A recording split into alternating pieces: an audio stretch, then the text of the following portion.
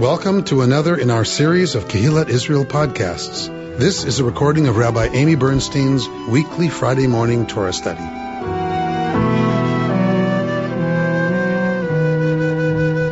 We are in Parshat Chukat this morning. Sometimes it is read together with Parshat Balak, so Chukat Balak, but it is read separately this year.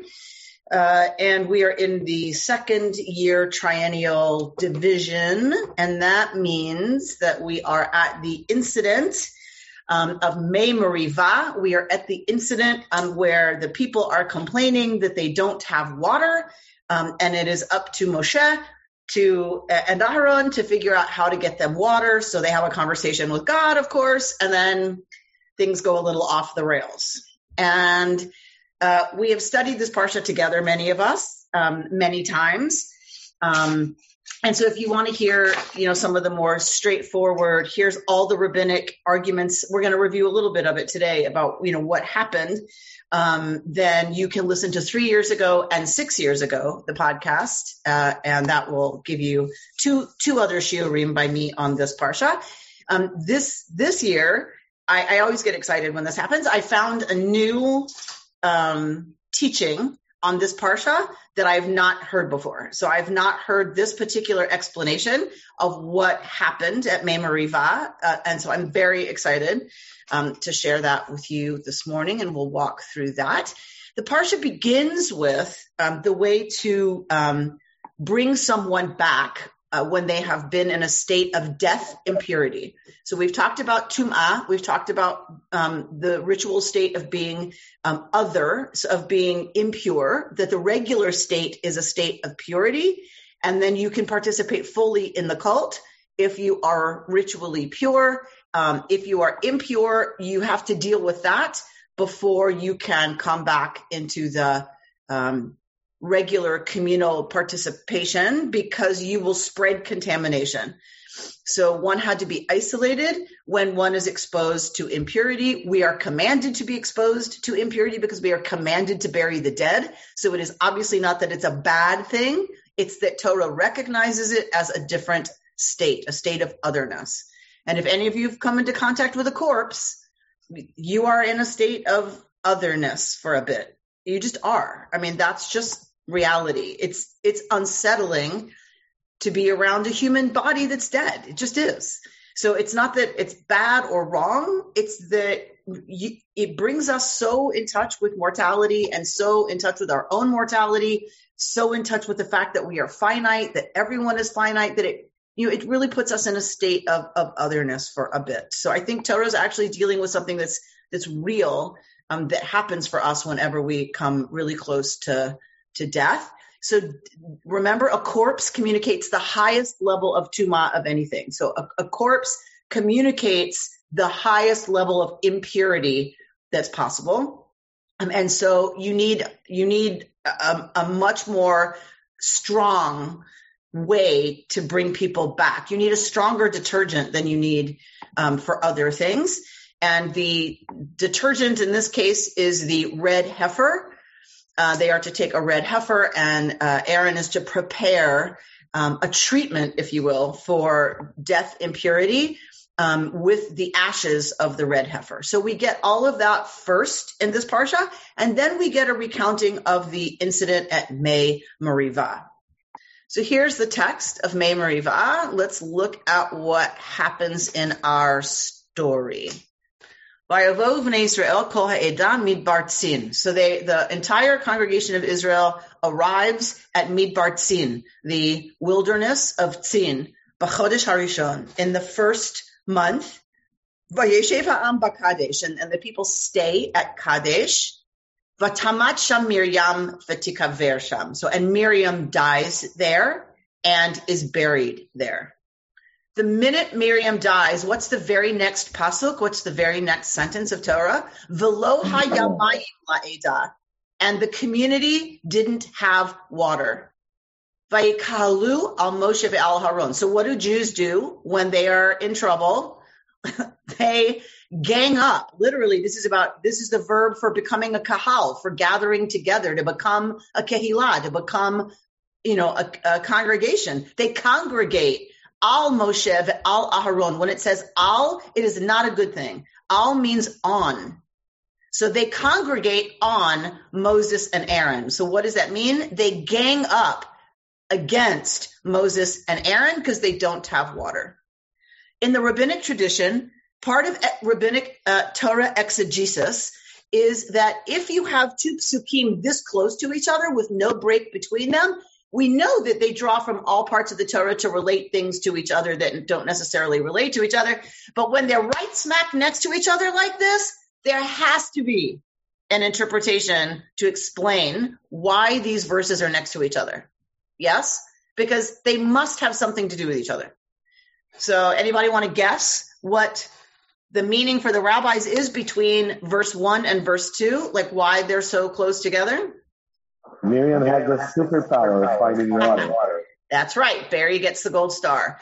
They explain verse 2 coming directly after verse 1 by suggesting if it says they come to here and Miriam dies and immediately says they don't have water, it must mean that, I meant between verse 2 and, you know what I'm talking about. So if it says Miriam dies and then the very next thing is they don't have water, it must mean Miriam provided the water.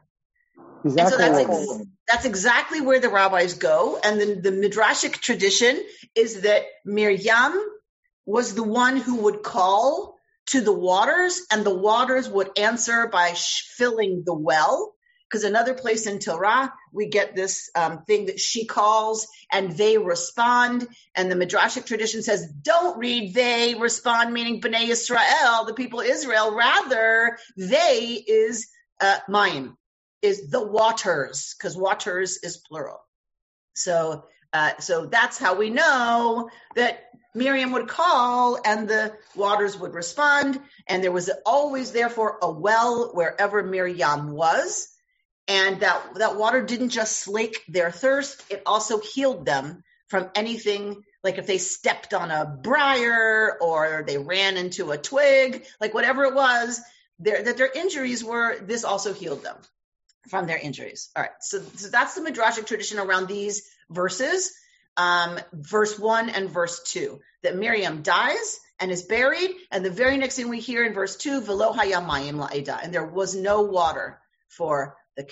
Okay, so the people gang up against Moshe and Aharon, and the people argue with Moshe, and they said, if only Gavanu begiv'a achenu, if only we had perished the perishing of our brothers before God.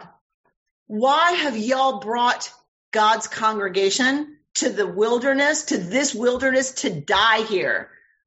Us and our animals.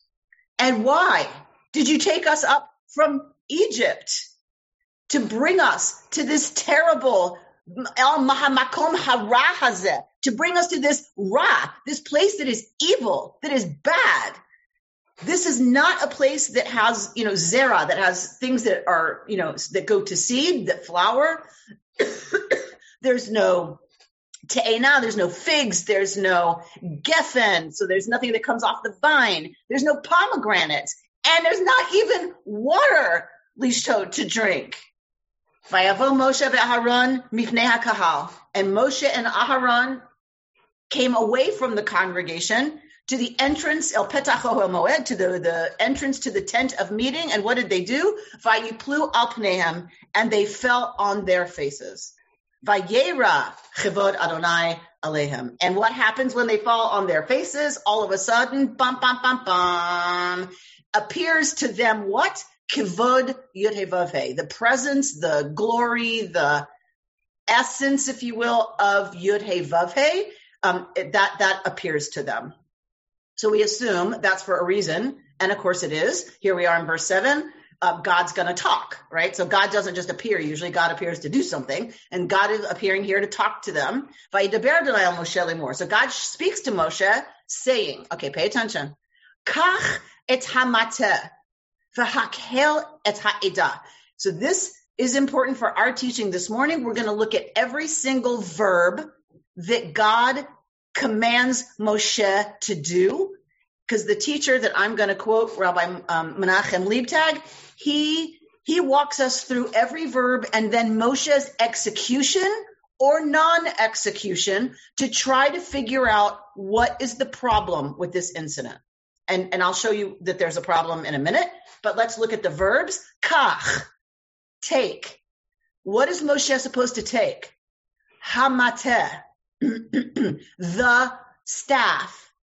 V'hakel et ha'edah, and gather the people. Ata ve'Aharon, achicha, you and Aaron, your brother. V'dibartem el hasela, and speak. We're going to translate it as we usually do, although some of our lesson today, he's going to translate it differently. V'dibartem el hasela, and talk to the rock. That's how we normally translate el hasela, to the rock. Le'einehem, before their eyes. V'natan meimav, and it will, that it give its waters. And now here comes another verb. V'hotzei tad lahem mayim, bring out for them water. Min hasela, from the rock. V'hishkita et ha'edah, this is a verb that exists in Hebrew that does not exist in English. Hishkita, you will slake their thirst. That's as close as we can get in English. So this really means water them, right? Water the people and their animals. Okay. This is the command of God in verse 8. So now we get a description. So let's see, what does Moshe do? Vayikach Moshe et hamateh. He takes the staff. Milifnei Adonai. This is important. He takes the staff from before Yud He Vav He, ka'asher tzivahu, as he had been commanded. He takes the staff from before Yud He Vav He, as he was commanded. All right, keep that in your brains. So it seems he follows that order. Vayikhalu Moshe ve'Aaron et ha'kahal. So, and they gathered together the kahal. Okay, in front of the rock. That seems to be what he was supposed to do. Okay. Vayomer lahem. And he says to them, Shim'una hamorim. Listen up, you rebels. Hamin hasela hazen notzi lachem mayim. From this rock shall we bring forth for you water? Okay. That was uncommanded, right? That Moshe says this is not commanded. He says it. Okay. Verse 11, so Moshe lifts his hand and he strikes the rock with his staff. Pay attention to this language because this is going to be important for our teacher, Rabbi Leibtag. He strikes the rock with his staff twice. Vayetzu mayim rabim, and out came a whole bunch of water. Okay, what is going on over here with the Leonard Nimoy stuff? Like, I don't know what's happening here. We're all being blessed to live long and prosper. Okay. So, vatesh ta'eda uve'iram. And the people drank, they and their beasts.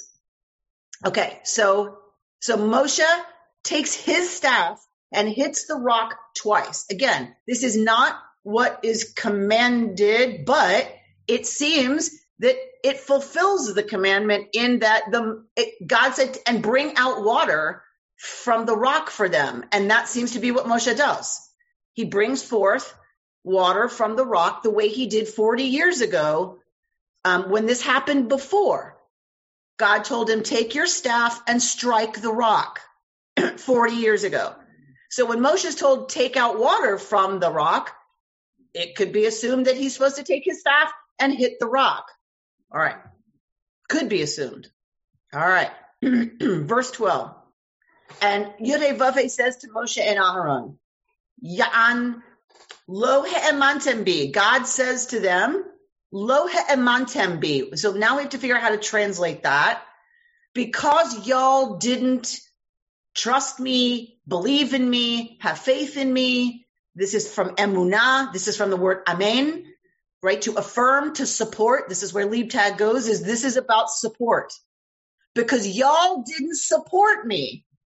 Lahakdisheni, to make me kadosh, to sanctify me in the eyes of Bnei Israel, in the eyes of the people. Lachen, therefore, Lo taviu et hakahal hazeh el ha'eretz asher natati lahem. Y'all will not bring this people, this congregation, to the place, to the land that I am giving to them. All right. So this, it seems, Moshe and Aharon have done something wrong in not having enough faith or not supporting God enough to sanctify God in the eyes of the people. And because of that, they will not be bringing this people into the land that they are going to inherit. Okay. That seems that something wrong happened. That seems like something went wrong. Something went off the rails, or why are they being told they will not bring this kahal into the land? What just happened? So, of course, our commentators want to look, right, for what went on here. Hema me Merivah. These are the waters of Merivah, meaning the Israelites, Ravu, they quarreled with God, right? Vayikadesh bam, through which God affirmed God's sanctity. But clearly Moshe and Aharon did not, right, do what they were supposed to do in order for God to be sanctified in the eyes of the people. Okay. So this has troubled our Mefarshim, our interpreters, forever. This feels like a pretty big consequence when we're not even clear what went wrong. We are not clear why Moshe and Aharon are now, just now, being told they can't bring the people in because they didn't trust in God, or if we use Liebtag's teaching, they didn't support God in order to sanctify God in the eyes of the people. Where? Like, what happened? Like, water comes out, their thirst is slaked. So what's the problem? Where do we locate the problem? Where do we locate that this is what happened? That they did something wrong? This has troubled our Mefarshim since Torah was written and handed down generation to generation. This is the question. What went wrong? Did they sin? If they sinned, what was their sin? And even if we can locate a sin in this, is it fair that even if they made a mistake, if Moshe made a mistake, is it fair that he doesn't get to enter the land because of what he does here? So these are the big questions about this incident. Depending on which interpretation you go with is what lesson we take from this, what Torah is trying to teach us. So Jody's already guessing, that is it about how they act with the people? So let's take a look, because that's it's where you have to go. You have to go to what happened, right? You have to look at what happened closely to even guess what's going on. All right. So he gives in his shiur, in his lesson about this parsha, some what he calls boards. So you go to this board as you work through his teaching, and board 1, board 2, board 3, this is board 7, that tells you, it's a chart that shows you the command and then the execution, right, that we just did. We looked at what is God command: take, gather, speak, take out, give, drink. So these are all the verbs that we saw in verse 8. And then on the other side, we have how Moshe executes them in verses 9 through 11. Okay. So you'll have this forever, not to worry. Okay. So Judith is guessing they hit instead of spoke. Okay. So it's clear that y'all have studied with me before, because this is where the Mefarshim go. So let's look at our teacher. Judy, would you get me some tissue, please? So let's look at where the Mefarshim go. And our teacher takes us through, like he's highlighted for us the verbs: take, gather, speak, take out, give, drink.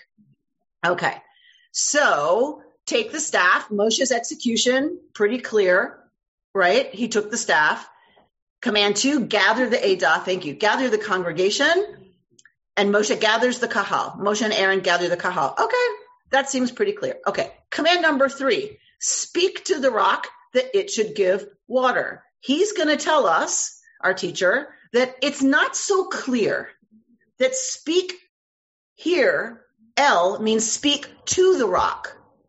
So he wants to say, later, I'll show you, but people want to jump on it and say, okay, speak to the rock. And Moshe says to them, the people, listen up, you rebels. Is it possible that we can take water from this rock, right? So he says, it looks like this is the jackpot. Moshe is supposed to speak to the rock, and he never does. Rashi, based on this, reading, claims that Moshe is punished for hitting instead of speaking. Okay. So he hits instead of speaks. Lots of our commentators want to go here. So does Rabbi Sachs. So does Aviva Zornberg. A lot of people want to go to this was Moshe's sin. Why is it such a big deal? So hold that question.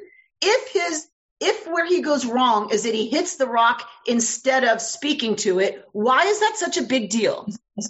And so let's hold that question. And then the other question is, why does it work then?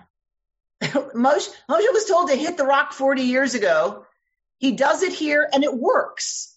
So if that's not what he's supposed to do, why does it work? Okay. So those are two questions if we're going to take Rashi's interpretation.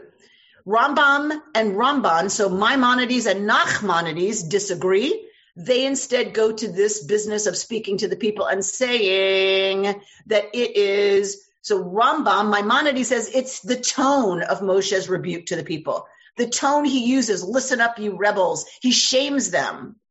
And that this is his mistake. Nachmanides sees the content of what Moshe says as the basis of the sin of Moshe and Aharon, how that it is suggesting they're going to bring water from the rock here, right?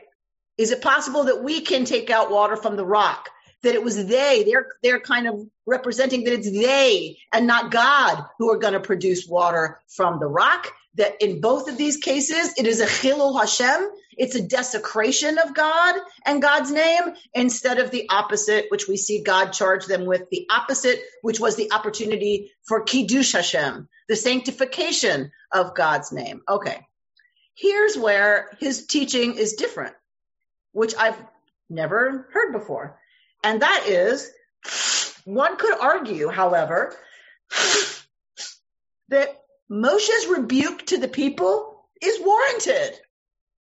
He may have understood God's command, speak to the rock, as meaning speak about the rock in front of the people, about the possibility that it could give water. And we saw those words, v'natan me'ma, that it give its water, right? After all, rocks don't have ears, right? So why should Moshe talk to something that doesn't have ears? Why would it? That makes no sense, says our teacher here. And so does Nachmanides say this in refuting Rashi, who, remember, says that it's about him hitting, not talking. Ramban, Nachmanides, in arguing with Rashi, says, it makes no sense to ask Moshe to speak to the rock because it can't hear. And that doesn't make any sense. It stands to reason God wants Moshe to speak to the people and talk about the rock rather than to the rock. Okay, so let's hold that as possible. If that's possible, the sin is not hitting. Okay, he hits the people. What he does, right? He does not hit the people. Who just said that? I did. There is no indication that he hits the people. No, verbally. Verbally. Okay, so you're back up there with Ramban and Rambam, who say it's what he says or the tone in which he says it. Okay, but let's hold this possibility that what he does wrong is not about hitting. Let's just hold that possibility that he's supposed to speak about the rock to the people. If all of that is true, we still don't have anything wrong. That we can refute. We can refute all of these, and the Mefarshim refute each other pretty effectively. All right. So one more Perush, one more interpretation is Ibn Ezra, who says, you're not reading carefully enough. It's not that he hits the rock. That's efficacious. That's fine. What it is pa'amayim. He hits it twice. So he goes overboard. He almost undermines trust in the fact that striking the rock would bring water. There's no trust. And he hits it again. All right, so this is Ibn Ezra's interpretation, and he kind of rests his case there of the Mefarshim. These are our most famous commentators, and most arguments about what went wrong is a version of one of these. Okay, so anyone who's going to tell you what Moshe did wrong, it's a version of one of these. Because look at number 5, the command, give drink to the people and their animals. He does. So clearly, that's not what went wrong. Okay. So, part 2. Did Moshe do anything wrong? Okay. He's going to take us back to the very beginning. He's going to take us back to the very opening lines of the story. He's not going to focus his interpretation of what went wrong on the incident that we just read through very carefully. He's going to locate it here. All right. Bnei Israel arrive at Midbar Tzin. There was no water for the people. They gather against Moshe and Aaron. They argue with them, saying, now, think about how chutzpahdik this is. Remember, God is listening to this. So God hears this. And what are they saying? It would have been better had we died with our brethren, Lifnei Hashem. Who are they referring to? What is this referring to? Lifnei Hashem. Who died Lifnei Hashem? Oh yeah, those 250 rebels. Remember from last week? You remember? They all got schmeiced. They died Lifnei Hashem. It's better that should have happened to us. Why did you bring us out here to die? And why did you take us out of Egypt to this awful, evil place where there's nothing to eat and there's not even water to drink? God is listening right now. They've just been through the trauma of the rebellion of Korach and his band and Datam and Abiram and those claims against Moshe and Aaron's leadership. And now they're whining and complaining that they should have died with them instead of coming out here to die. And Egypt was amazing. And you took us out of there. Okay, so imagine how God must be feeling right now, right? This ungrateful, incredibly awful people can't hold it together for 5 seconds without saying, we should have died with our brethren. We need to go back to Egypt. You brought us out here to kill us. They're charging God, really, with bringing them out there to die. It wasn't Moshe's idea to bring them out of the land of Egypt. Moshe didn't make miracles happen that brought them out of the land of Egypt. Who did? God. This maybe is where they had the opportunity for Kiddush Hashem, for sanctifying God in the eyes of the people. But what did they do? They came to the opening of the Ohel Moed, running away from the congregation, and they fell on their faces. Our teacher wants to argue, is it not precisely in situations as these when leadership must take a stand? Right?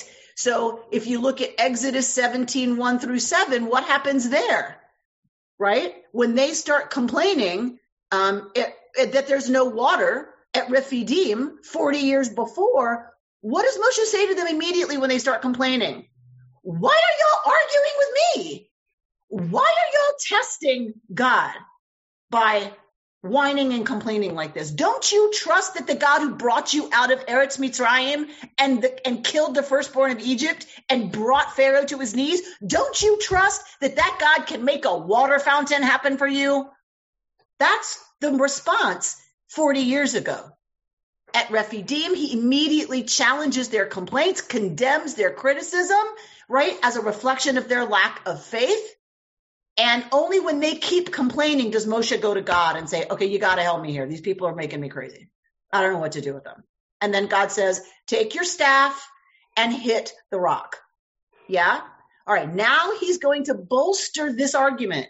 He's going to support this argument looking at the staff, which I've never thought about before, people. I've been doing this a long time.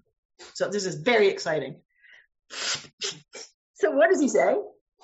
He says, look at what God says to Moshe. God says, Kach et hamate, take the staff and gather the people. And where is the staff? Before God. What staff is before God? God forbid we should think it's Moshe's staff, because what, he's going to use the Holy of Holies as his personal closet? Asks our commentator, God forbid. Chas v'shalom, chas v'chalila, Moshe would put his staff in the Holy of Holies. Whose staff did we read about last week being put lifnei Adonai? Do you remember? Aaron's staff. Remember the one that flowered with buds and flowers and almonds in this huge miracle that God performed? That staff was put milifnei Adonai. That was put in front of the ark. Why? Why was it put in front of the ark? Well, our teacher tells us, if you look at chapter 17, verses 25 and 26 that we read last week, it was a sign. Remember, we talked about an oat, a sign being a good thing? It's a sign for what? Livnei Mary. To those who want to rebel. That staff, the proof that God is with them, that God can do anything, that God can take a dead staff and make it not only live, but bring forth boom, boom, boom, boom, boom, boom, boom, really quickly, from bud to flower to full on fruit. That staff is the symbol, the oat, the sign that God is here. God can do anything. It was meant to be used for those who would rebel. The answer, the proof that they're rebelling, what they're claiming is untrue. And that's what Moshe was supposed to have it for. That flowering staff that's put lifnei Adonai. Why is it lifnei Adonai? Because it's an oat. Meaning Moshe should have gone and gotten it. God says, go take the staff. Milifnei Adonai. God is clear. Go get Aaron's staff. But Moshe missed the opportunity. Moshe didn't do it himself. What did they do instead? They went to the Ohel Moed and fell on their faces, rather than going to get exactly what God had given them.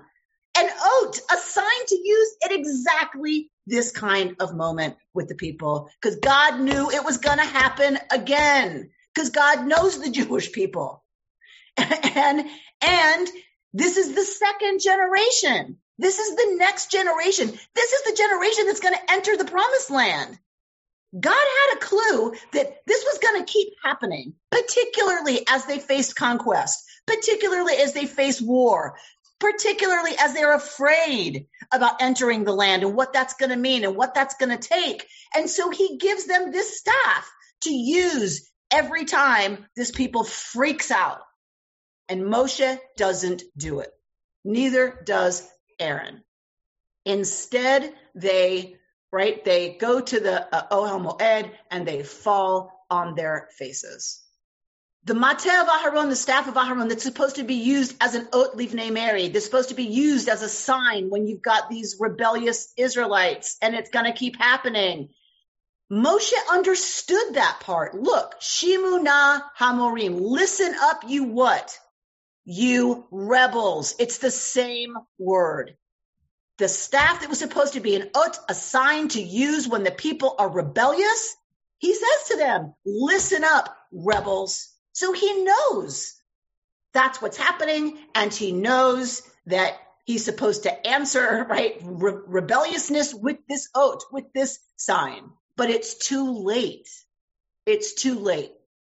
But it does explain that he thinks he's supposed to be talking about the rock, not to the rock, right? That he says, can we take water from this rock?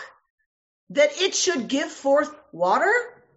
What he's saying is, haven't you seen this before? Do you not think water can come out of this rock? You've seen this before, people. Calm down. Behave. And that's what he says to them. And then what happens? I told you to pay attention to when it says he hits the rock. He takes his staff and hits the rock. So our teacher's arguing that's what he was supposed to do. The same way he did 40 years ago. Take your staff and hit the rock. Aharon's staff was supposed to be an oat. It was supposed to be a way to sanctify God in the eyes of the people. Moshe was to give that staff to Aaron to remain as a sign, and then he was supposed to use his staff to do what he did last time, to hit the rock and bring out the water. And that's what he does, right? So he was supposed to speak about the rock, which he does in front of the people, and then you shall take out water. That's what he does. He takes his staff, hits the rock, and brings forth water. He's done nothing wrong here, says our teacher, in following every single commandment of verse 8. He follows it to the letter. The problem was earlier. The problem was that they failed to answer the people's rebelliousness and their complaining, and they're saying, you brought us out here to die, meaning they're actually talking about God bringing them out there to die. You didn't challenge that. You didn't say, here's the staff, don't forget, y'all need to calm down, right? They didn't do that. And so our teacher answers, that's why we get this Pasuk, chapter 20, verse 12. Therefore, because you did not support me in the eyes of the people to sanctify me in this incident, again with them complaining and whatever and rebelling. And we just saw Korach. We just saw how big that consequence was. They do it again. And y'all didn't address it. And therefore, you are not the ones to lead this nation into the land. Because it's clear that you all have failed as leaders. So rather than seeing this as a punishment, God is acknowledging that they have failed as national leaders and that they are not the leaders for this moment. So even though Rabbi Sachs locates Moshe's wrongdoing in a different place, he agrees with our teacher that all of this is about God realizing that Moshe and Aharon are not the ones to lead this generation into the new start, the new beginning that is going to be the people, Israel, in the promised land. So he says, you didn't have faith in me, but then he looks at all these other texts and says, in all these other places, emunah, and that's the noun, but the verb form of that is used to mean support or sustain, that you weren't supportive of me. I love that interpretation because that makes more sense to me. You didn't support me in the eyes of the people. That makes sense to me, rather than you didn't believe in me. Because we're going to what? We think Moshe doesn't believe in God, or doesn't believe in God's capabilities? I don't think so. I think he's right, that it means you didn't support me when they complained in ways that implicated me, that I brought them out here to die, right? And that I'm going to let them starve or whatever it is that happens when you die from thirst, right? I don't think we have a verb for that in English, but you think that's what I'm going to let, you think I'm going to let that happen? They think I'm going to let that happen? Why didn't you answer them? Okay. So he also says, you know what? This has been going on for a while. This is not the first place or the first time their leadership has faltered, or Moshe's leadership has faltered. At Kivrot HaTa'ava, Moshe admits his own inability to lead the people. So we'd have to go look at that proof text to see, do we buy it? Later, Miriam, Moshe's own sister, expresses disapproval over his leadership. So he wants to say that incident of Moshe, Miriam talking to Aaron about Moshe, that's actually her as one of the three leaders of the people acknowledging that Moshe is not doing his job. And that's what that is about, okay? That when the Meraglim, when the spies return, Moshe and Aharon fall on their faces. Again, we see. So for God, it's like, wait a minute, this is starting to feel a little too familiar. When things go wonky, y'all fall on your faces. And that meant Caleb and Joshua were the ones who had to calm the people down. That wasn't their job. That was Moses and Aaron's job, to calm the people down, and they failed. They fell on their faces, and it was left to Caleb and Yehoshua to do. When Moshe and Aaron's leadership is challenged by Korach, they again fall on their faces in despair. So for our teacher, he's bringing these as, you know what, it's not just this incident. God finally gets it that these two are just not up to doing this job of dealing with rebelling Israelites. It doesn't mean they're bad people. It doesn't mean they're not righteous. It doesn't mean they're not fantastic teachers and priests and whatever. It means they are unable to answer the rebellion the way that will lead to a Kiddush Hashem, that will lead to a sanctification of God, rather than, the opposite. And they keep doing this. They keep falling on their faces.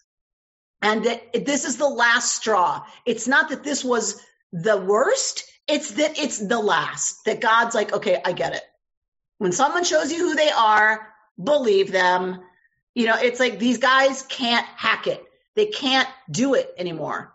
And that is why in this incident, they did not, lo ha'amantem bi, y'all didn't support me. And this is not the first time.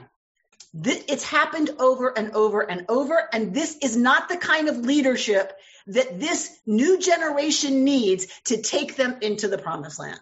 It just isn't. They need, at one point, our teacher, Rabbi Liebtag, says, look, Moshe was hanging out on Sinai with God for 40 days and 40 nights. He was changed by that experience. He was, remember the light was coming off his face and he had to veil his face? Remember that? That all the rays of light were coming off Moshe and you couldn't look at him anymore because he was shining with God's presence? And you want that guy to deal with waterworks and plumbing and the transportation system and rapid transit? No, he can't do it. He doesn't have the tolerance for it. He's reached a level where he cannot deal with this bickering, carping, complaining, criticizing people. That's fine, but it means you can't keep the job. If you can't do it, that's fine, Moshe. I get it. And what happens very soon is what? Aaron dies and Moshe dies. So you could argue, well, that's a pretty harsh punishment, right? Is that, okay, he's not going to lead the people, but he's also going to die. Like, that's pretty harsh. But if you read the way we just read and say, Moshe's reached this level where he's been with God and now he can't deal with this, the minutia of a complaining rabble, who are never satisfied and are always going to keep doing this. He can't deal with it. Okay, so you don't need to lead the people into the promised land. And God's like, so I'm going to bring you home. I'm going to bring you home. Moshe dies al pi Hashem, by the mouth of God. God's like, okay, I get it. You want to be with me? No problem. And God takes Moshe's neshama, takes Moshe's soul back with the kiss of death, literally the kiss of death on the mountain. So that is a different interpretation than he's not the leader for this time, and so he's got to go, meaning he's got to die. There is a way to look at it that he's even gotten bigger than the role of leading this people. Seems like the lesson could be viewed that the board of directors must do the tough work. That's absolutely right, David. And that's why I brought you this whole shiur and walked you through this, because I really like this interpretation. I really like this interpretation because I too, just like y'all, have had real issues with why the punishment's so harsh. But if we don't understand it as punishment, if we understand it as Moshe and Aharon have proven over and over and now again, and for the last time, that they can't do this job, and that they needed to stay calm, they needed to encourage the people, they needed to represent God. Yes, the board of directors has to do that. When there's a pandemic and the synagogue closes, the board of directors and the rabbi can gnash their teeth and express their fear that, oh my God, the synagogue might close. Oh my God, everybody might leave. Oh my gosh, we've dropped by a third. Oh my God, am I going to have a job? Oh my God, people, what are we going to do? That's one approach. That's not the approach of responsible leadership, says our Parsha. The responsible leadership of the board of directors, your senior staff, say, we're going to do this. We can do this. It's okay. We're going to get through this. We're going to use something called Zoom. And we're going to do stuff on Zoom. And we're going to teach you how to use it. Right? And I also think back to the beginning of the pandemic and the leadership in this country. Think about it. Like, this is absolutely a lesson that we just walked through. That, okay, it doesn't mean you're not a smart person. And it doesn't mean that the leadership doesn't have good intentions. But the leadership didn't lead. They didn't lead. They didn't address the problem.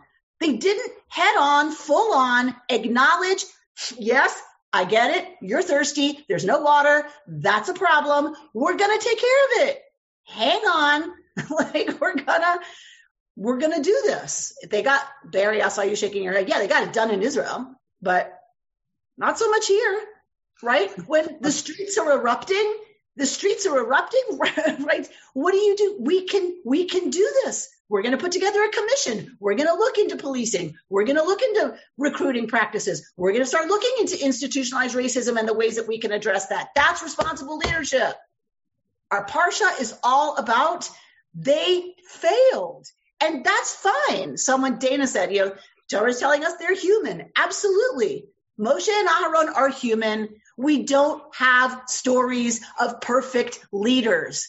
Even Moshe Rabbeinu, even Moshe, the only one to see God panim el panim, face to face, who dies at the mouth of God, by God's own mouth, metaphorically. Then even Moshe Rabbeinu is not perfect. We are not Christians who look to Jesus, who's perfect. There is no such thing for us. And that's not even the goal. And in this interpretation, therefore, Moshe and Aaron are not punished. It's simply that they are human and their leadership is for its time. And it's time for new leadership. And the people need a different kind of leader. So Sachs and Zornberg want to locate Moshe's failure in the fact that they yelled at the people. They lost their patience. He struck violently the rock twice, and that I'll respond in a second. So he hits the rock twice, and that this generation needed something different.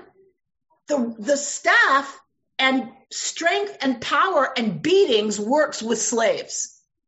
And that's why God had Moshe take his staff 40 years ago with that generation who were slaves in Egypt and hit the rock and show God's power. That God is powerful like Pharaoh. And the way you do that with slaves is you take a staff and you hit it and you demonstrate power. This generation were not slaves in Egypt. This generation, God wanted to be treated differently. If you're going to deal with a generation of free people, you have to talk to them. You don't take a staff and threaten and hit. That's not what this generation needs. This generation needed Moshe to talk to the rock, to speak and make that miracle happen and demonstrate that power is in words. Because these people are going to need to live by the word of Torah, by the word of God. They're going to have to build a society in the land of Israel based on the word that they got from Sinai, the instructions, the words that Moshe brought them. That's what they're going to be living by. So Zornberg and Sachs want to say that's how they indicate they are not the leaders for this group or for this time, because he's still hitting.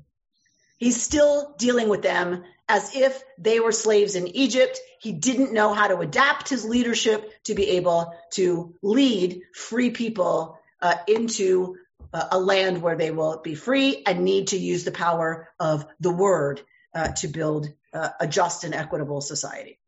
All right, I know some people want to say some stuff. So I have a question. God could have thrown Moses out of leadership immediately and assigned somebody else, assigned some other people. but didn't. And that's, to me, quite interesting. I'm not sure why or how we interpret that, but no, Moses is allowed to continue. And Moses is allowed through the whole book of Deuteronomy to lecture the people, to talk about what's going to happen there. But so remember, it's not as if it's like a horrible punishment immediately. No, but that's not argued. No one's arguing that. The argument is God says you're not going to lead this people into the promised land because you, lo ha'amantem bi, y'all didn't support me. Okay, so it's just about cause and effect. It's about the reasoning. So that the questions are all about how is that happening here? How do we see that here? But he does get told very soon to invest Joshua. Deuteronomy, if you'll recall, is Moshe's goodbye speech. He is ending now, right? He's supposed to invest Joshua, and the whole book of Deuteronomy is his goodbye speech to the people. Deuteronomy, he's not leading, right? Because nothing's happening really in Deuteronomy. It's his speech to the people saying goodbye. It's his final leadership speech. So it's not that long before, right, the leadership changes and Moshe takes his leave of the people with a very long speech. Moshe, who says, what I love about it, that Micha Goodman taught us, Moshe is the one who says, I'm a man of uncircumcised lips, right? I'm not a man of speech. And then look at Deuteronomy. It's like, this huge oration by Moshe. So it's like, really? Not a man of words? Really? Like, Deuteronomy might suggest otherwise. All right. So, David? Amy, just leaping ahead, because this is such a fascinating thought in what you've described. Do you think that God looked at Joshua and Caleb and said, you know what, you've proven yourself to me that you are the smartest, you're the toughest, you saw that the monsters could be slain. I'm choosing you for the next leadership. Yeah, I think then definitely. If you go backwards, Moses might have been the best applicant at the time for the job of CEO, getting the people out of Egypt, but that's all that God had to choose from. Yes. So God is really sort of the chairman of the board here, isn't he, really? Yes. Yeah. That's exactly what's happening. And I think you're right that Yoshua, right, just recently, with the spies incident, proves himself to be the kind of leader he and Caleb that Moshe and Aharon are not right now for this people. Yes, they stood up and calmed everybody down while Moshe and Aaron are over there falling on their faces. I think definitely there's a connection. And Yoshua has been Moshe's protege. He's been Moshe's protege. But with the incident of the spies, it's like, okay, you've proven you can do more than associate rabbi, right? You've proven you can be senior rabbi, right? And yeah, he was training, and then, okay, you've proven yourself. I think that's absolutely part of what's going on for sure. You better right? leave your staff at home because this rock is really tough for you. Yes, that's right. So are the Israelites. Barry? Yeah, well, thank you for that. This lesson was mind-blowing, especially if you're familiar with all the traditional interpretations. But I have a tiny thing to add to this. First, they say Shimuna HaMorim, and Morim is teachers in Hebrew. So we use that a lot in our group discussions about professional burnout, which happens a lot with us. And this is a classic case of professional burnout, especially their sister just died. Yeah. So they are in no way designed to, control themselves in a way that they would not just do what they automatically would have done as per their natural character. So some Mepharshim want to argue that should be a mitigating factor. That Miriam but that's what I'm saying. And that you need to cut them a husk, like they're grieving. And other Mepharshim want to say that's exactly another failure.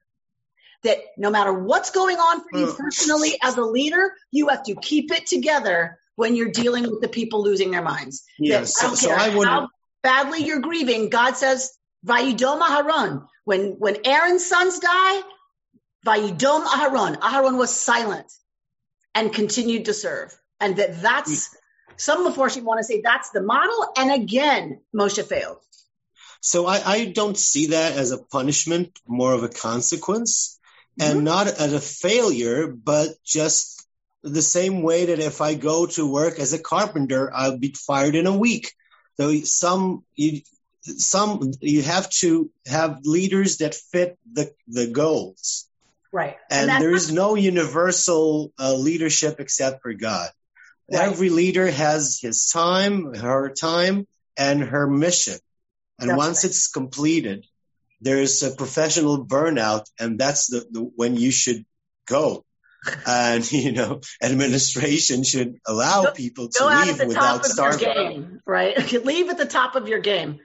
And now we're entering this phase where it's a phase of war, but also of occupation. The Canaanites were not free peoples. They were always controlled by this or that empire.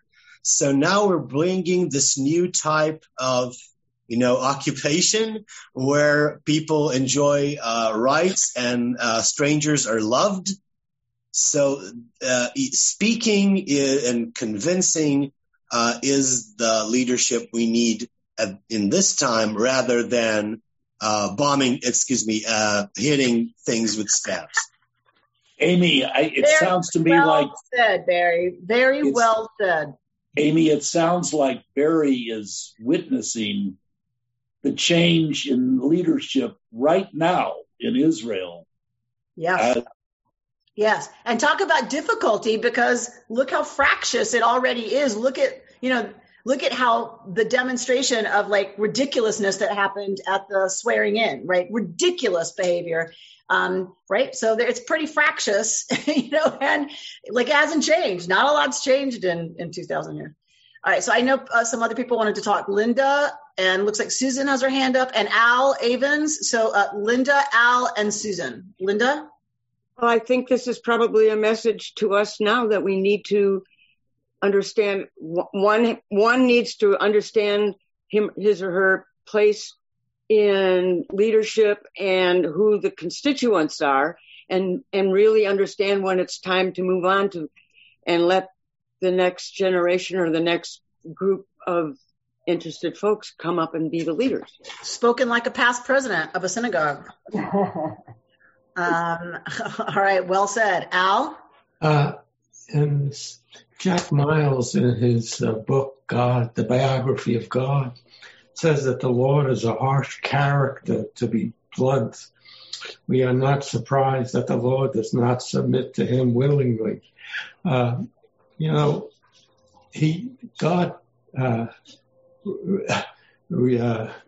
says that the Jewish people are a stiff-necked people, and in return, he's kind of very meticulous in finding fault with them. So I think over the period of time in which the Jews are in contact with him, there's going to be numerous times when he's going to be upset with them, and they're going to be upset with God. Yeah. And I don't think any leader can really expect to perform the way God wants him to because of this opposition between both parties. So that no leader can ultimately do it without bumps in the relationship. And yes, and it seems that there comes a time where yesh gvul, there's a limit, right, to how much bumpiness there is, and God gets it that, all right, maybe even if it's understood that they're human and this happens, but it's clear that now it's like there's too many bumps in this road, and God chooses a different leader. All right, thanks, Al. Susan? Oh, I just think about Beowulf and Churchill and how much better it is for a leader to die at the apex of their leadership rather than to see all the things that happen after, many of which are not terribly good. I've always seen this as God in his own way rewarding Moses for perfection. So you're saying, in a sense, this is compensation, taking into account, that God doesn't want Moshe to have to see. To have to see the split into two kingdoms, to have to see the internecine warfare, to have to see where all the bitching and moaning gets everyone, to see that it's, Well, it's 100 years later that happened. So, like, yeah, but Moshe would not have lived to see the divided kingdom. But I know what you're saying, that it doesn't get much better. Right? And I just read Churchill's life, and to have died a happy man, he needed to die at the end of the war. Yeah.